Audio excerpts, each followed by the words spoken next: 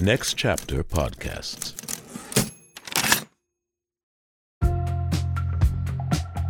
Hey y'all, I'm Otis Pickett, the University Historian at Clemson University and a man of faith based here in Clemson, South Carolina.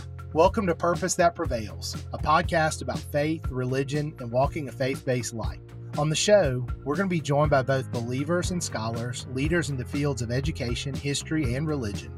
My hope is that you find these conversations inspiring, and maybe you and I will even learn a thing or two along the way. Before I introduce my guest for this week's episode, I'd ask that you subscribe, rate, and even review the show on Apple Podcasts, Spotify, Stitcher, or wherever you've stumbled upon the show.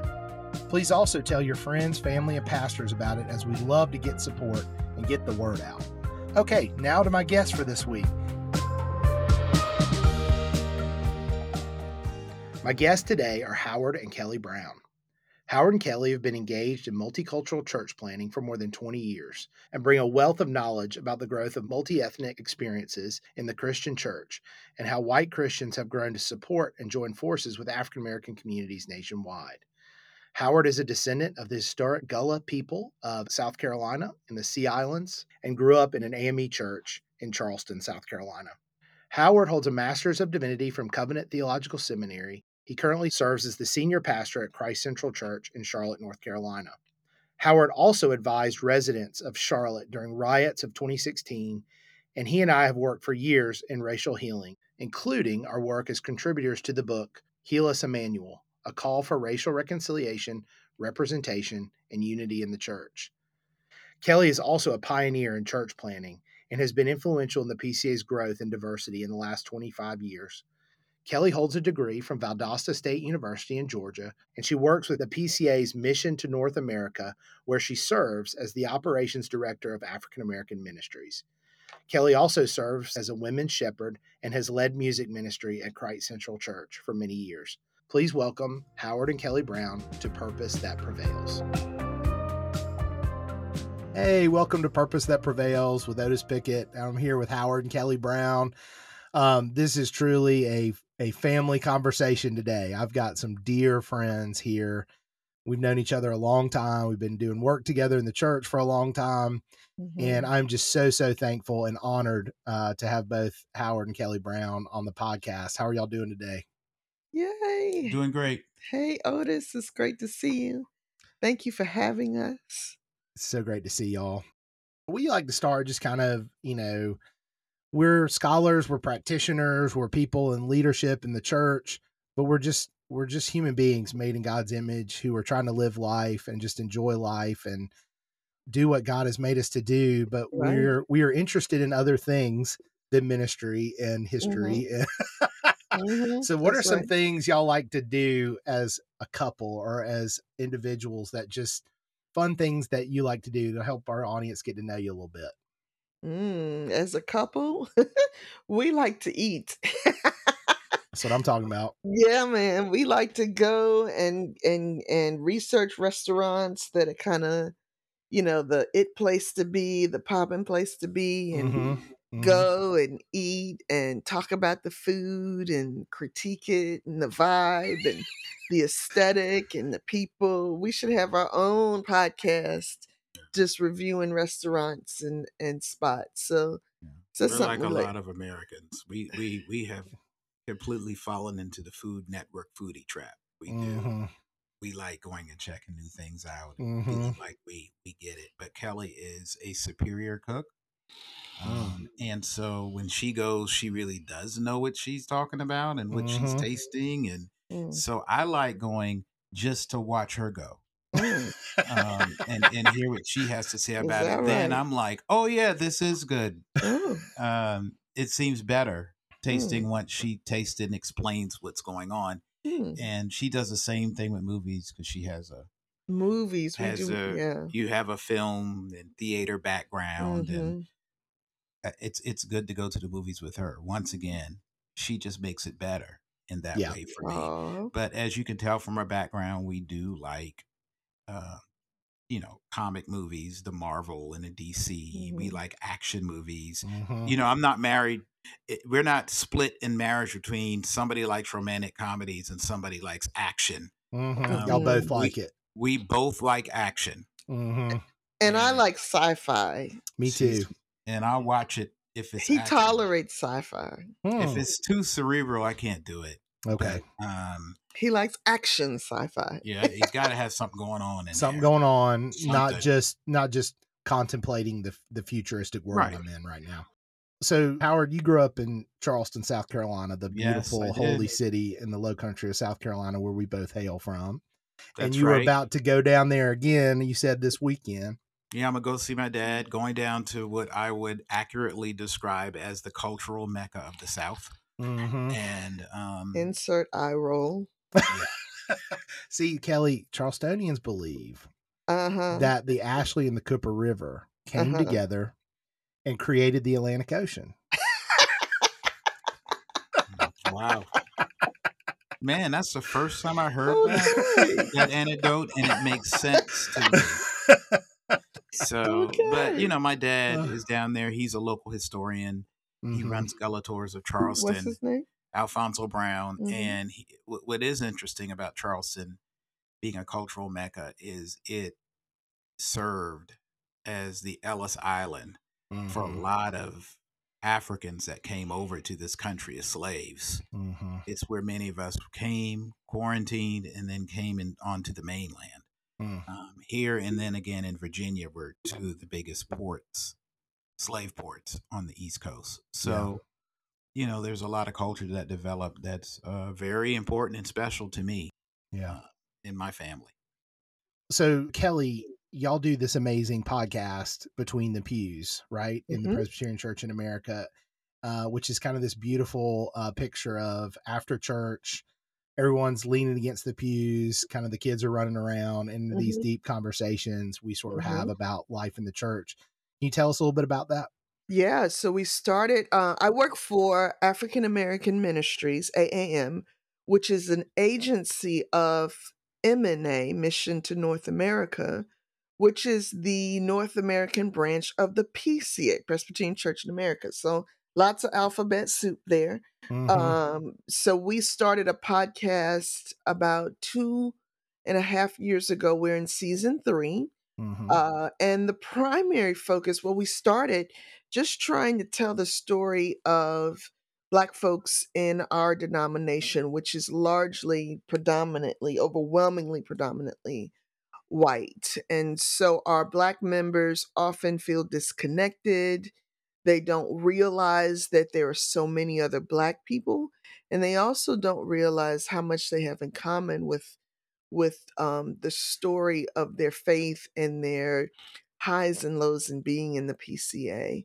And so we just look for people who were kind of not the superstars, the names that everybody knows in the denomination, literally the person sitting in the pew. Since our first season, though, we've sort of developed a little bit of an arm talking about more topical things.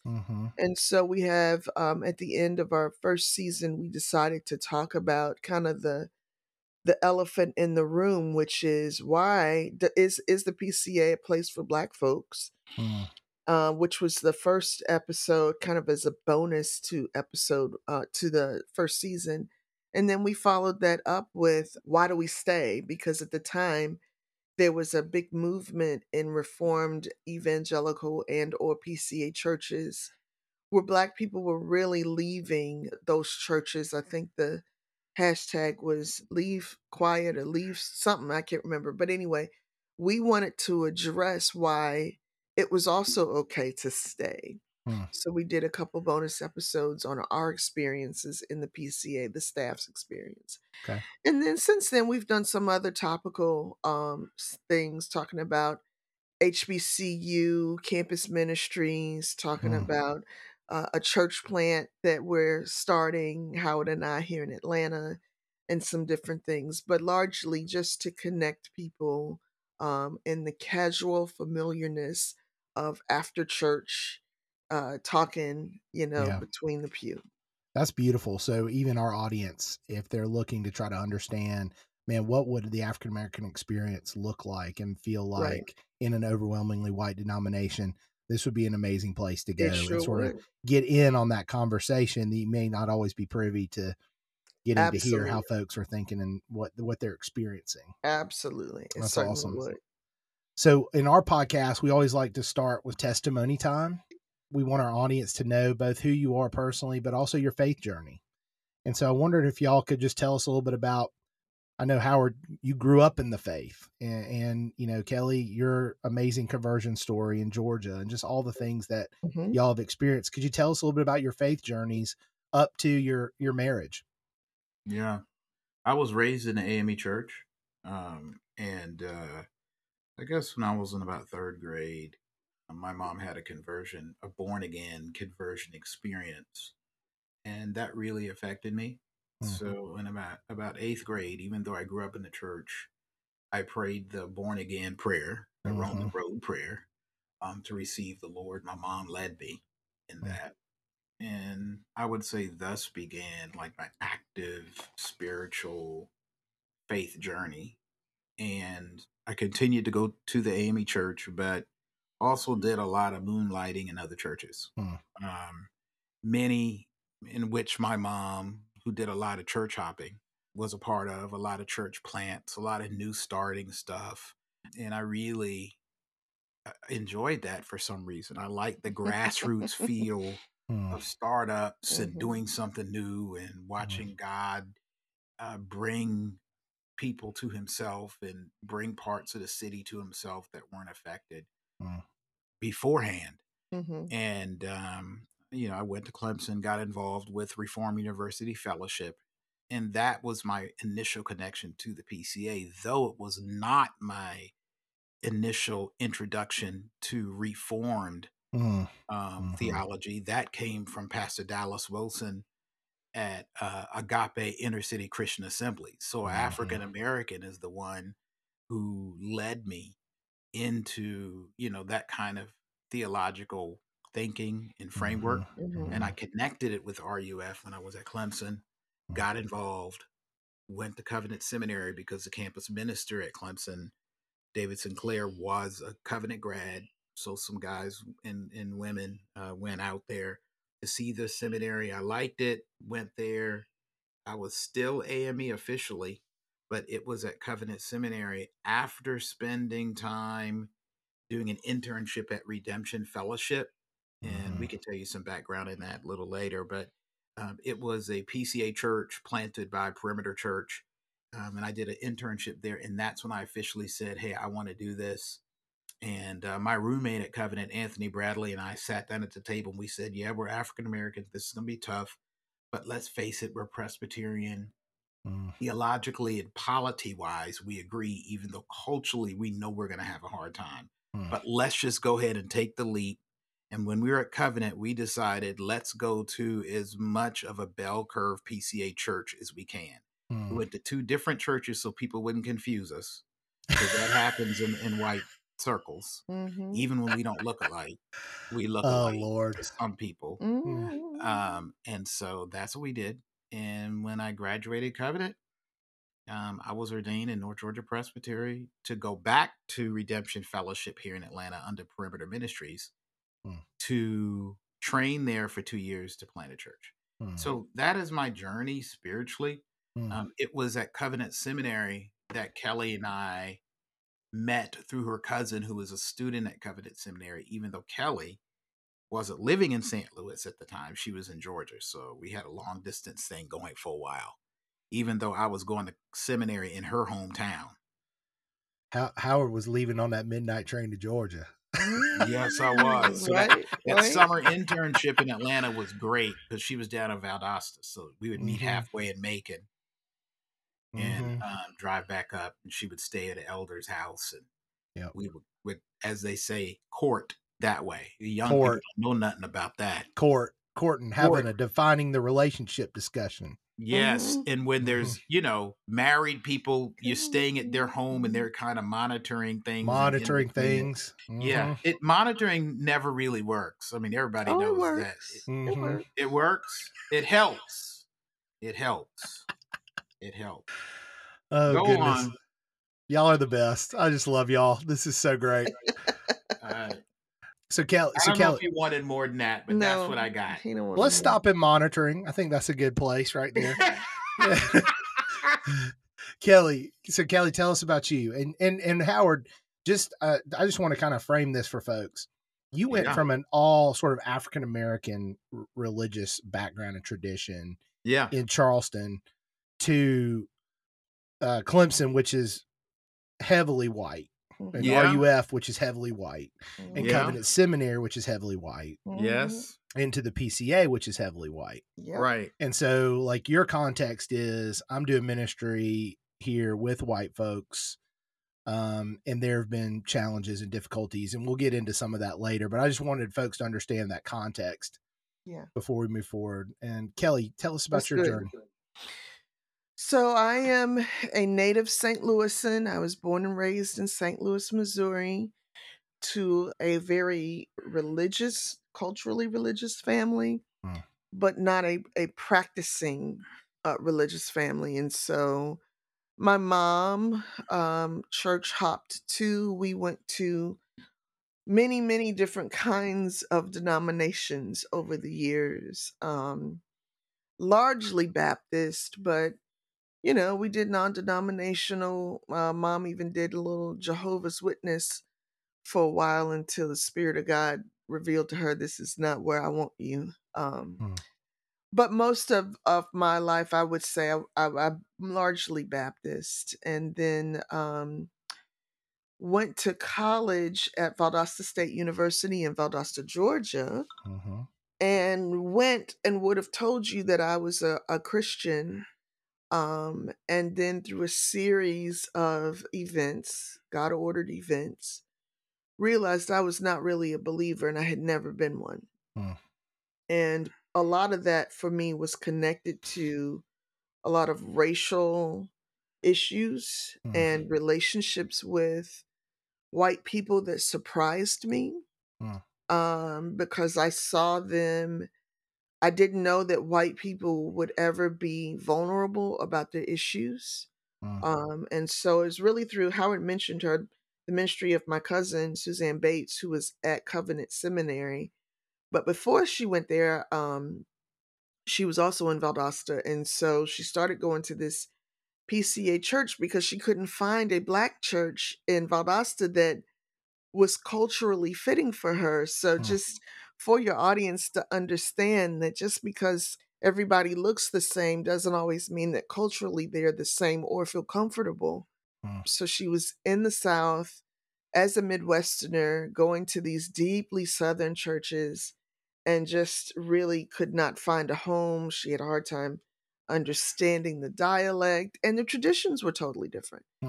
So a friend of hers that she worked with, another believer, said, hey, listen, I know that you are looking for a Black church and I want to help you do that. And I see you're having a hard time. If you want to come and visit at my church with me until you find a place to land, I'd love to have you. And the wisdom of this woman, this friend of hers, she said to her, I know that you will be the only Black person there. I want you to know that before you come. And if you're not comfortable with that, I completely understand. And she said, but I know that, the gospel's being preached and that's important to you. So, come with me. I will sit with you and make sure you're comfortable as best I can and help you continue to find some place that fits you culturally. And so she went and ended up really finding community and connection and even leadership there that wasn't tokenized. And so I watched her with these women have these relationships that I'd never seen white women need Jesus. I had seen white women look all tidied up because of Jesus, but these were women who were broken and busted. And these were women of influence and affluence. And I didn't know that white folks had the sort of problems that these ladies had and would talk about it. And my cousin, they invited her to speak into their lives. And she's a single mom raising 4 kids, husband's incarcerated. It really easily could have been the other way around. They could have seen her as a project, but they didn't. And they let her speak into their lives. And I witnessed all of that. And it really was a gospel illumination for me and made me say, if this is what following Jesus is, I don't think I've ever done that before. And if it's like this, then I can do this. I will follow this Jesus if this is what he does to folks. And so made a confession of faith, joined that church in Westminster Pres in Valdosta, Georgia. And that was my introduction into the PCA 29 years ago. 29 years. Oh, goodness. Well, you mentioned a phrase right there. I'd like to just stop for a minute and help our audience understand. You said that she had an opportunity for leadership that wasn't tokenized. Can you give our audience a sense of like what an authentic, real leadership position may look like for a person of color in a largely white church? Absolutely. Let's talk about what tends to happen in largely white churches when Black people come. There's this sense of immediately, oh, we're a multi-ethnic church now because we've got one person who's not white or 3 or 4. And so a lot of times those folks end up getting put on all kinds of teams or places of leadership that they're not equipped to do or don't want to do. But it makes the church look better. It makes the leadership look like they're doing something. And that's the tokenism, right? They want to actually use information about race and ethnicity given from African Americans to simply reshape it and reform it. I mean, this is as American as you want. We want the resources, but we want control over how the widget looks with the resources. Right. But that doesn't work with people. You know, we're made in the image and likeness of God. And so you can't just take us as a resource. You have to actually take us as people. And if we're part of the body, you can't just take the meat. You've got to take the shape. You've got to take the bone. You've got to take the marrow. We've got to incorporate the sauce in which it was cooked in. That's right. So now we're getting to sort of how the church is tied up in with civics and Christian nationalism and how this works. Sometimes it can undo some of that because of how tied up race is in America with power and with systems in America. It can feel like when we're doing this work, we're actually undoing, we're living differently than most of the people in our nation would live. And we're saying our priority is God's word and the church. And our priority as citizens is subservient to that. But sometimes when it comes to these issues, it's almost like as if you're saying there's a syncretism or a entanglement between our priority to the church and our duty as Christian citizens with our duty as American citizens as we see it under the Constitution. So you have these two things that are kind of entangled in a way that can be unhealthy. That's right. Yeah. And you know, power, money, authority is tied in this country to your perceived integrity. You know, like even like our own loan, like our own credit system. Like, what's your credit rating? Determines the degree of power and authority you have to speak into things and to move into things. And what has recently happened with so many things being captured on film, you know, the way social media works, there is an overwhelming message out there that is hitting many people in the area of their validity. And so their ability to have power and authority freely and unquestionable, without question, is limited now. Or expanded for others. Yeah. And so people don't want to just buy the product anymore. You know, it's hard. And I'm not speaking as somebody on the outside looking in. Kellie and I did a multi-ethnic church for 20 years. And so we're looking as people who pastor and care for and represent white families as well as Black families. And so we understand on the other side, we understand the pain of going through a loss of an idol or loss of power.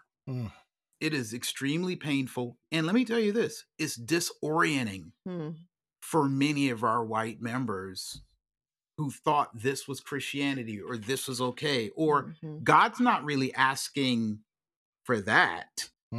He would never ask me to go into the voting booth and vote on the behalf of somebody else for the good of another community, because whether you vote for your community or another community, politically, you're having to sacrifice some things that aren't completely biblical.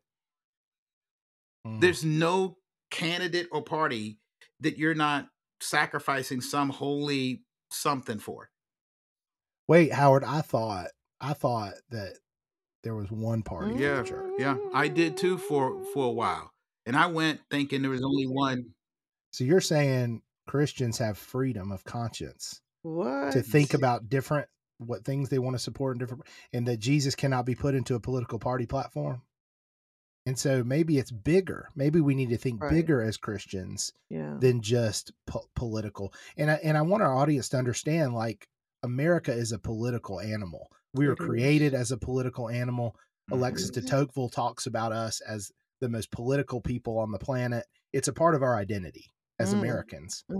And that creates a unique kind of form of Christendom here, in which, and so it's not something to say, get rid of your politicalness. I mean, that's how God made us in some way, but it's also kind of a warning. Can it become an idol?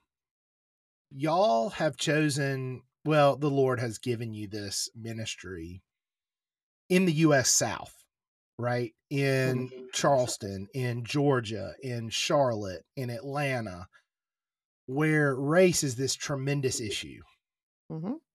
And you are pastoring through, both of you, some really incredible moments in the last 20 years with regard to, we've seen riots in Charlotte, we've seen Ferguson, we've seen a variety of things that have happened that y'all are pastoring in the midst of.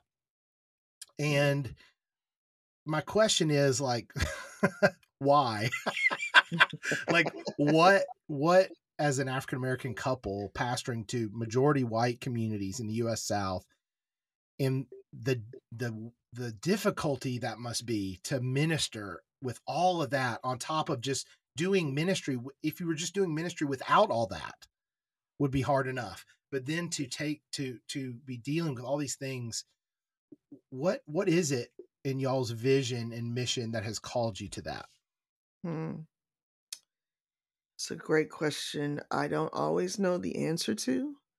It is a question that the answer is different on different days. I've often asked the Lord why He put us together as a couple who were both inclined to do this. I think He's still working out why. It is definitely hard. Ministry is hard. Ministry is incredibly hard. Full-time ministry is it is a difficult place for married people, for people with families.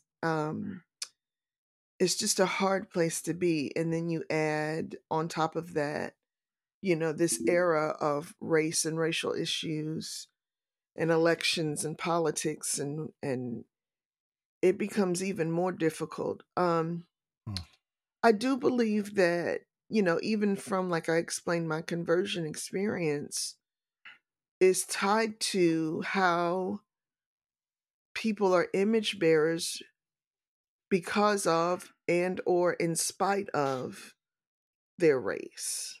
I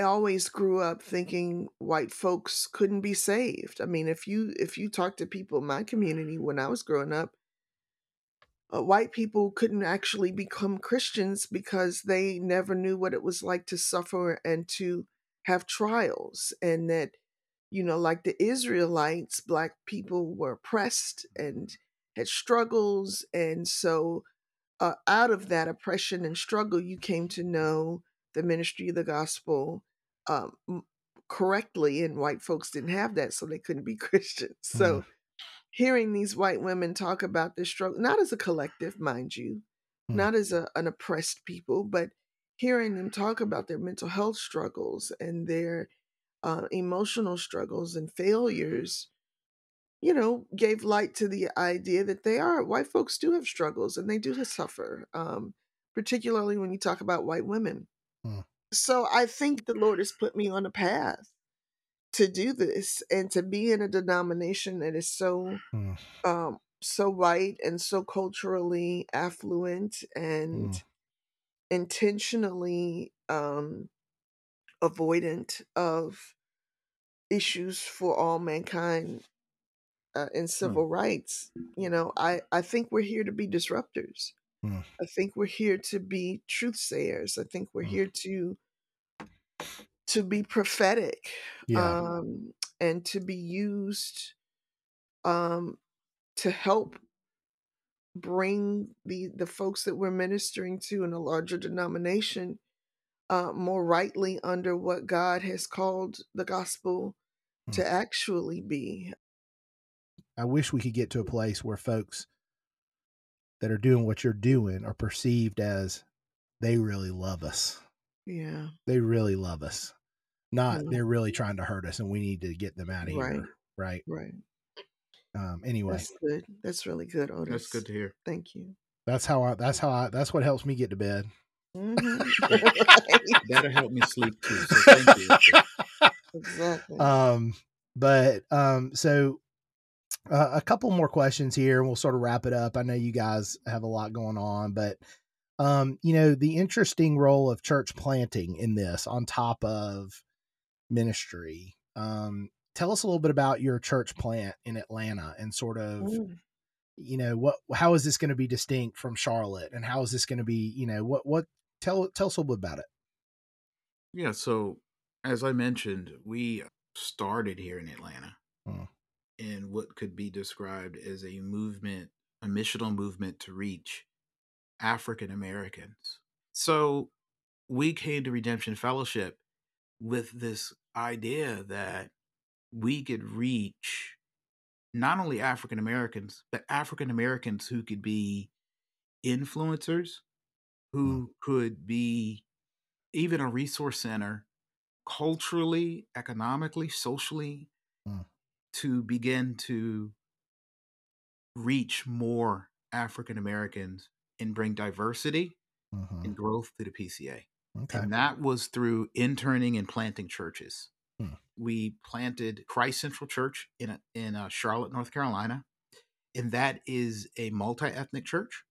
And we did that work for 20 years. And what we discovered when we heard about a multi-ethnic definition would be enough Black people in it where no, I've heard I like 30%, 65, 35%, 65% white. Okay.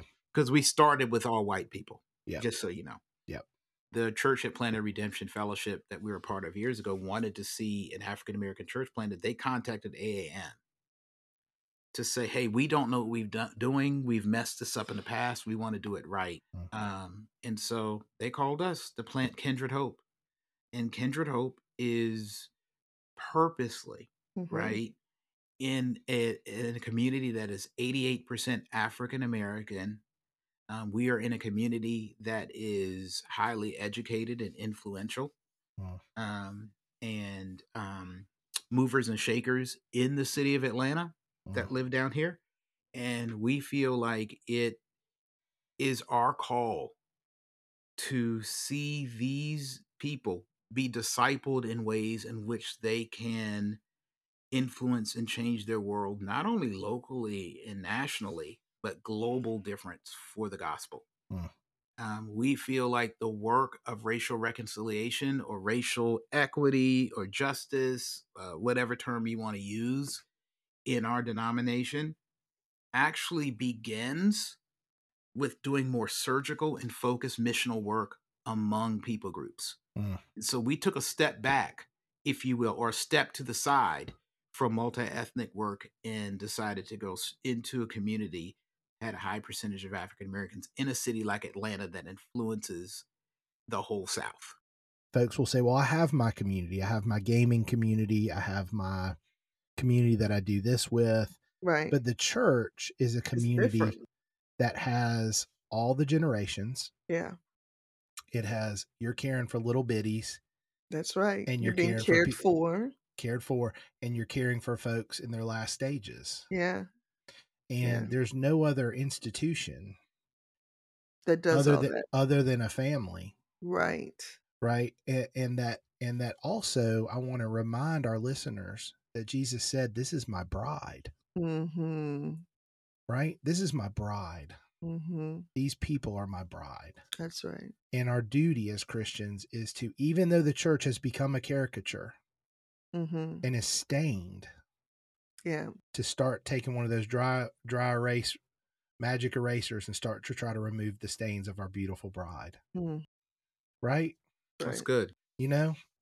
No, and I think this is important because as a historian, I encounter a lot of African-American students, white students who think Christianity is about colonialism.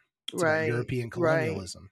Right. Yeah. And it's about, and what I'm reminding our students is that, man, Moses married a Cushite woman. Mm-hmm. Right? Mm-hmm. God was doing work in Africa that he wasn't yet doing in Europe. That's exactly right. Right?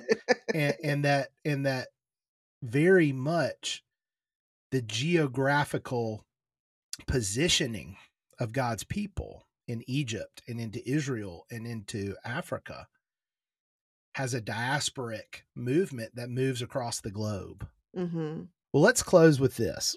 What would be the hope, the final hope of your ministry if you were to see 20, 30 years down the road, the legacy, the outcome of your ministry?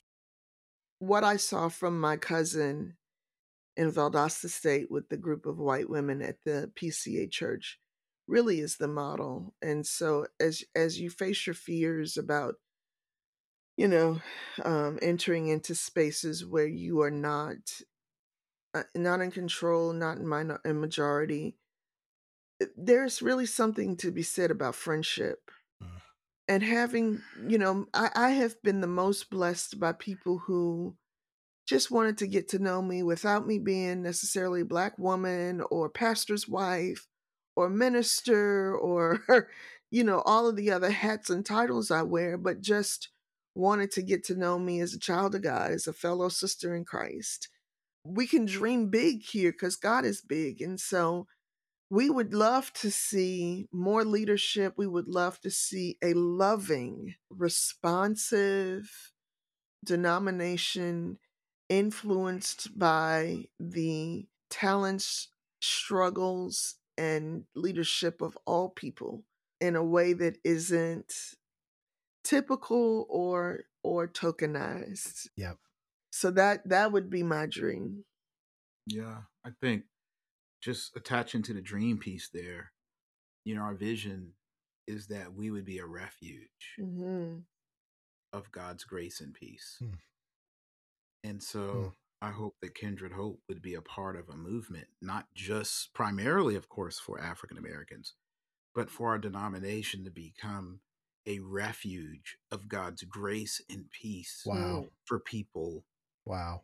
Regardless of what race or political ideology they have, that we would become cities of refuge all over the country and we would be a part of having sparked that kind of thinking. It's one thing you go around, you raise support, but for us, it's more than just raising support. It's about shaping the denomination by telling this story. Yeah.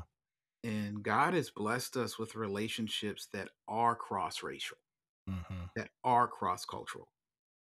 So we want to take the opportunity to talk to as many people as we can. Yeah.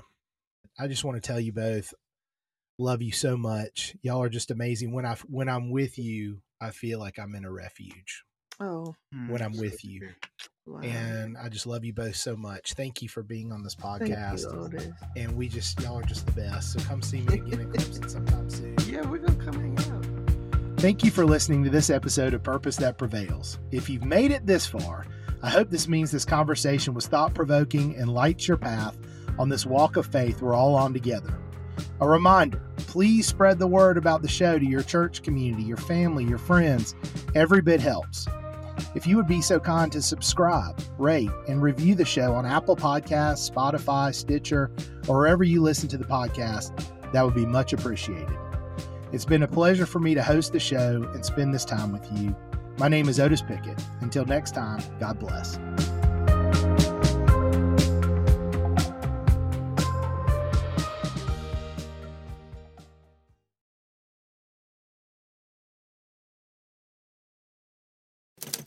Next Chapter Podcasts.